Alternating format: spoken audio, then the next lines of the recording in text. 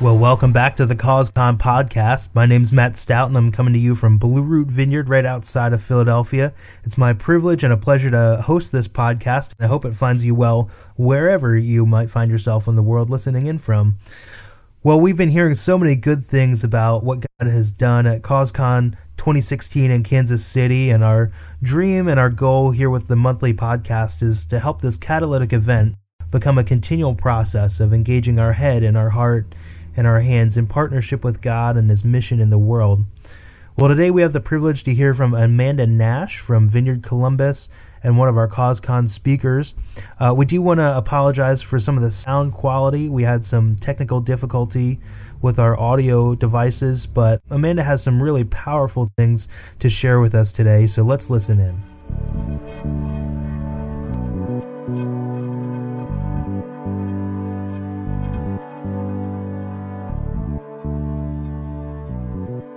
We have the privilege today to have Amanda Nash from Vineyard Columbus, one of the speakers from CauseCon in Kansas City with us. Amanda, welcome to the show. Thank you. Amanda, it's great to have impacted and affected you. Yeah, well, I really enjoyed speaking at Cause. I enjoyed preparing for it. I really enjoyed being there. There was such fun energy in the room. I just can't even tell you, getting to stand up and just getting to talk to people who are really hungry and are excited and want to do something for God, still believe that they can change the world, not jaded, just wanting to see God use them for His kingdom. That was just so energizing and so fun.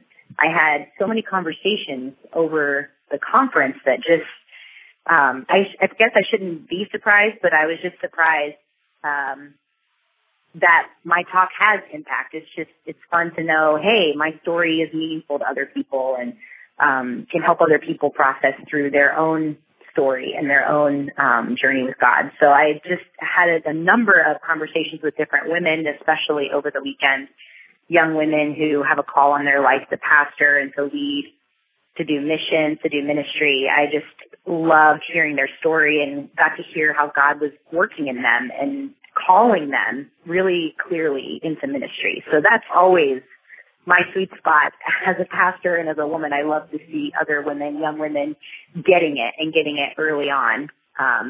Like I didn't get it really early on, so I just get really jazzed by that.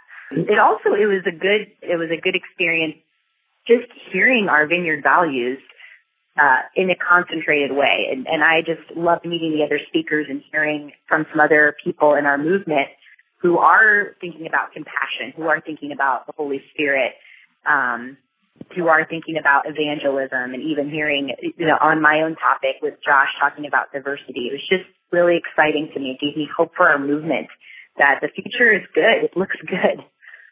So yeah, it was a great time for me. That's awesome. I've definitely heard a lot of good feedback, a lot of kind of rippling of your talk and your time in Kansas City.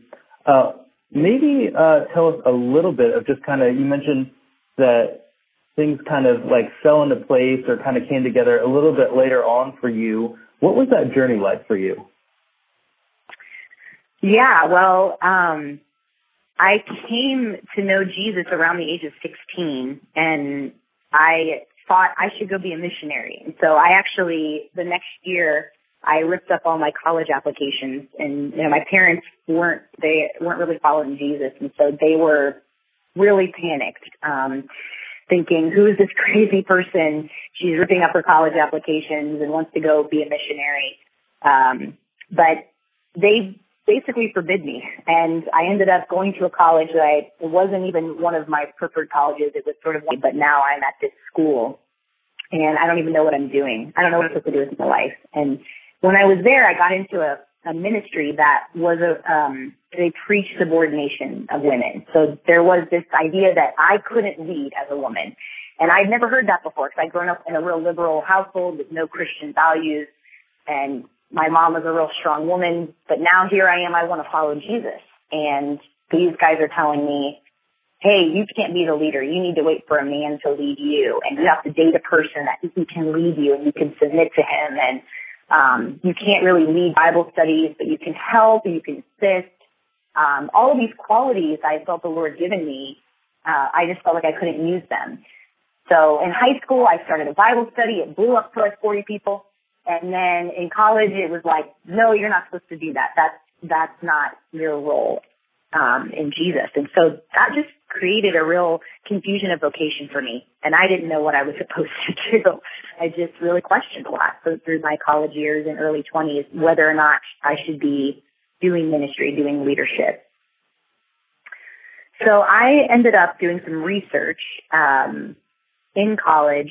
What does the Bible really say about leadership? And that was spurred on a little bit by the research that Vineyard Columbus was doing at the time. That was when they were making the decision about women holding any leadership position in the vineyard. So I really got to wrestle with Scripture because I had a high view of Scripture. I wanted to live my life according to the Scriptures, and I wanted to be obedient to Jesus. And that process for me was really important. But I had been kind of set up with a difficult, in a difficult place where I thought the people that I respected were saying, this is bad, you shouldn't do this. But as I got into the vineyard more, they started calling out leadership in me. So I had several guys, pastors, Rich being one of them, Eric Pickerel being another one on our staff here, just telling me you can do this, and I believe in you. Actually, Mark from Blue Root Vineyard was one of the first people that pulled me aside and said, I see leadership on your life, and you should do this. And so I have these three really influential guys in my life, pastors, mentors, saying you can do it. And that was when I first started considering maybe I can. And I really dug into the Scriptures, and with help from some other people, got to a place where I thought, yeah, I think I can do this. But it was still just a long process for me, right? Because I'm doubting myself all the time and sort of trying to come back into my own after I had been through these few years of thinking, I can't do this. Now I had to grow back into who God made me to be. And so I wouldn't say it was until like my mid to late 20s, really late 20s, where I was like, okay, I think I can do this. And it wasn't until my early 30s that I said, I must do this. God is calling me to pastor. And that I didn't settle it till, I was probably 32.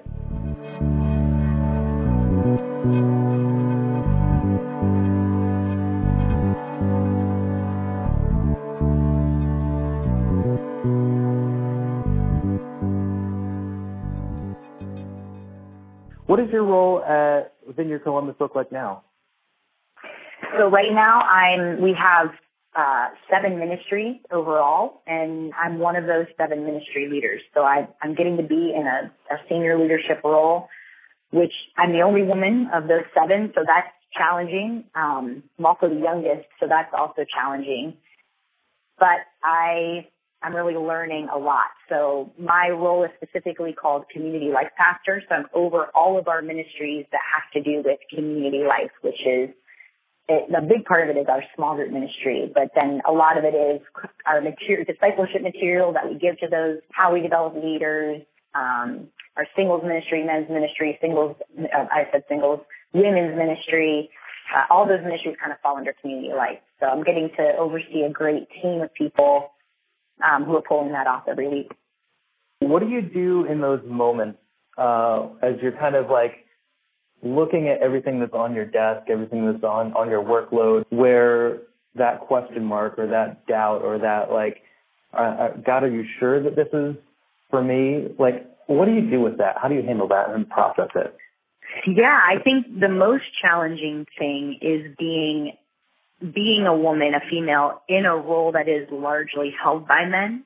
So the definition of what it looks like to be a great pastor and a great manager or leader is often male, especially in that church context. So if I go to like an event that's, especially if it's an ecumenical event where I'm going with other churches, people are often questioning me. So I have to deal with that. I mean, I was doing a funeral one time and I had a guy come up to me saying, what are your qualifications for doing this? And I have to give an account right there. Here's my qualifications and, kind of defend where I'm coming from. And it is challenging. It's kind of disheartening, figuring out how to be myself as a woman and also as who I am personally. I'm not reflective of all women, but how can I be myself and fit in this context where it's mostly male, or those qualities are more male-ish qualities. I don't even think it's helpful to assign genders to different qualities, but I probably just deal with a lot of self-doubt when I think I'm not doing a great job as a manager right now. And is that because I'm a female trying to manage, a lot of guys right now? Is that part of the problem? Or, you just deal with those moments all the time. And I just have to keep going back to the Lord. Like, who have you called me to be? What have you called me to do? And, it's just a constant cycle of returning to Him for His voice in my life.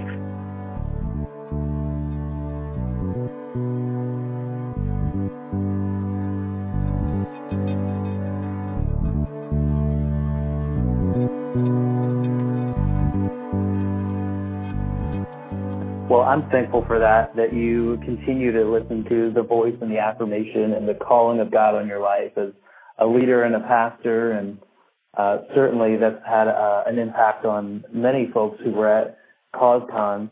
What would you say to maybe a young lady, or just in general to anyone who was at the conference and is kind of feeling that stirring and kind of having that thought of like, that could be me? The idea here with the CauseCon podcast after the conference is to go from a catalytic event to a continual process, to make this more than just a conference, more than just a weekend, but really a lifelong process of partnering with God and His mission in the world and His calling on our lives. What would you say to someone who's just kind of feeling that stirring of, hey, that could be me? I would, for women specifically, there is a little bit of a challenge. And again, this is a general thing, so not all women are like this, but there's a challenge of communication. And you can read about this in lots of different books. There's great books out there that help, like The Loudest Duck, or Sheryl Sandberg's book, Lean In. There's these ways that women, we sell ourselves short. And we often, when we're asked, hey, do you see yourself planting a church in 5 years? Women, in my experience, often say, well, I could see myself doing that, or I could see myself doing something else, or I wouldn't have to be the lead pastor of something. I could be on a team. We're just naturally, to generalize, more collaborative, just more willing to not be in charge. And sometimes that just gets heard by guys in leadership, or especially in the boomer generation, as not being assertive enough, or not being willing to lead, not being willing to step out there. And I don't think that's what most women are communicating. I think most women are actually communicating, I am willing. I'm just like, I don't have to be the number one person. And that's actually a really valuable thing. People that are good at collaboration, good at building team, we need more pastors like that. So sometimes as a woman, you have to help them help you, and just define for them in their language, yes, I do feel this call. I want to do this. And kind of express that more clearly. And then for guys, whether you're a young guy who's just starting out, or guys in leadership, just being encouraging, speaking that out when you see women who have that calling or gifting. Like, you can say this. This is like legit. You are a great leader. I think that's a really helpful place to start.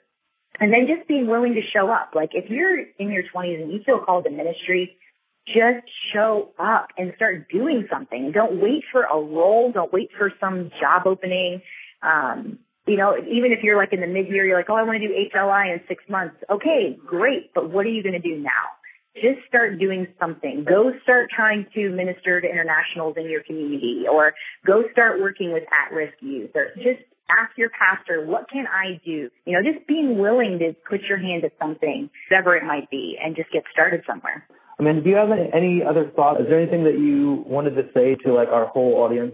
If I had to say anything, it would just be an encouragement to women especially, and people of color that are in our movement, that we want to reflect the kingdom of God. And the kingdom of God is diverse. It's diverse, unique voices coming together. And honestly, there's nowhere else that this has happened. It's this group against that group. And I just hope and pray that the church, especially the Vineyard, could be a place where we really see kingdom diversity, where we are genuinely listening and being willing to hear another person's experience and just say, I believe you. I just believe you as a woman that you experienced, like what Michael Gatlin talked about, his wife experiencing when she preached, how people would walk out, and at first he didn't believe her, and then he just saw it happen, and he just believed her.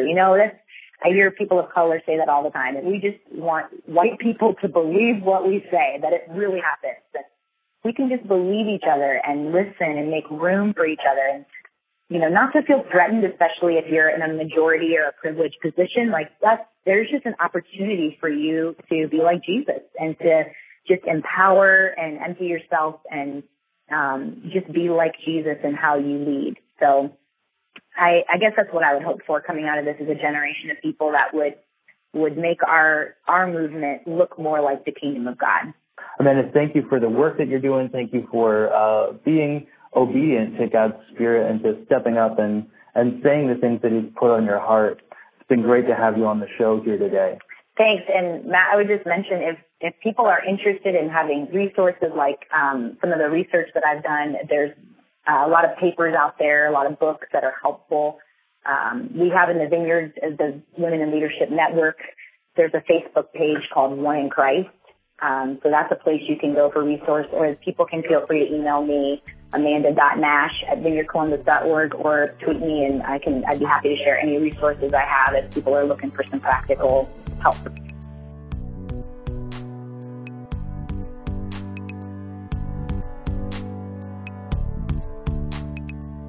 Well, we hope that the CauseCon podcast is a tool that's helping you take this catalytic event from Kansas City and help it become a continual process of partnering with God and His mission in the world.